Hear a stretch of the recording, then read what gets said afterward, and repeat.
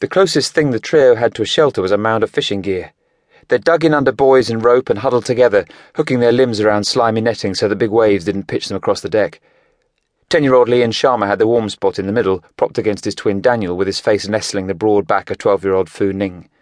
Leon had one eye open, and there was enough light for him to see the angry red mosquito bites on Ning's neck and her pale blue training shirt stained with grass, blood, and rust-coloured Australian dirt.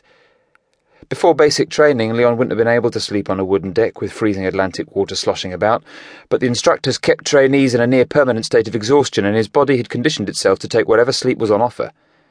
But pain had woken him up before the others. He had lost his footing and crashed into a bush on a speed march the previous day. A thorn had driven beneath his thumbnail, splicing it down the middle and leaving a throbbing, bloody mess at the tip of his right thumb. It was the newest and most painful of 24 cuts, scabs, and blisters on Leon's body, but an even greater torment came from a growling stomach. The fall meant he had missed his target time for the march, and Instructor Speaks had thrown his dinner on the fire as punishment. Tantalisingly, Leon had food within reach. Trainees weren't supposed to carry food, but Leon knew Ning had a secret stash of biscuits in her pack. He'd seen her swipe them from the hostess's trolley on their plane back from Australia a few days earlier. Ning had hooked the straps of her backpack around her ankles to stop it getting washed away. As a mini-wave swept the deck and splashed through the mound of ropes, Leon reached towards the zip on Ning's pack. It was a risky move. Ning was 2 years older and a champion boxer who could easily batter Leon if he pissed her off. Despite the throb of the trawler's propeller shaft and the sounds of wind and water, the click of each zip tooth felt like a gun going off. Once he had an opening big enough for his hand, Leon felt blindly inside Ning's pack. He burrowed past underwear, which had been hand-washed but packed before fully dry. Grains of sand stuck to his arm as he went deeper, feeling the smooth handle of Ning's hunting knife, then at the very bottom pairs of shortcake biscuits in plastic wrapping.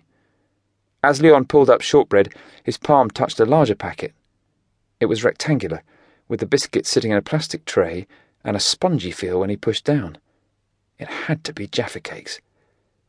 Saliva flushed Leon's mouth as he anticipated the tang of orange and chocolate melting against his tongue. As a small wave washed over the deck, he pulled out the little package and ripped it open with his teeth. Leon hadn't eaten in 18 hours and stifled a satisfied groan as he crammed a spongy biscuit into his mouth whole. So good. He practically inhaled the second, but as the third Jaffa cake neared Leon's mouth, a hand touched his shoulder, making him jump. "You just going to scoff them all yourself?" Leon's twin Daniel asked quietly. Leon turned to face his brother and spoke in a whisper. "You got dinner last night. I'm starving." "I'll tell Ning," Daniel threatened as he aimed his pointing finger at her back. "She'll crack you like an egg." Leon knew his brother wouldn't really grasp, but this knowledge also reminded him of his bond with his twin. He pulled the biscuit apart and gave Daniel the bigger half. As Daniel made a quiet but appreciative the sliding door at the rear of the trawler's cabin opened with a crash. "Wipe your top lip," Leon said anxiously as he chewed fast and flicked chocolate flakes off his shirt. "If he sees us eating, we're dead." As Leon zipped Ning's pack and swallowed the evidence of his crime, Instructor Speaks stepped onto the lilting deck. Everything about Speaks said hard man, from the wraparound sunglasses and shaved black head to the mirror-shined size 14 combat boots on his feet.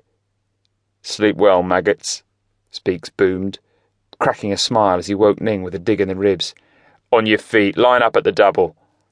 Sleepy eyes blurred as Ning disentangled herself from the fishing gear, and both shoulders burned where her pack had rubbed them raw on the previous afternoon's speed march.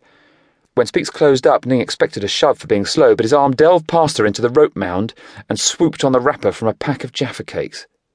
Speaks held it up for inspection, jaw agape in mock horror. Ning realised one of the twins must have swiped it from her pack and glanced back to scowl at them. "Well, well," Speaks said as the 3 trainees attempted to stand in line on the swaying deck.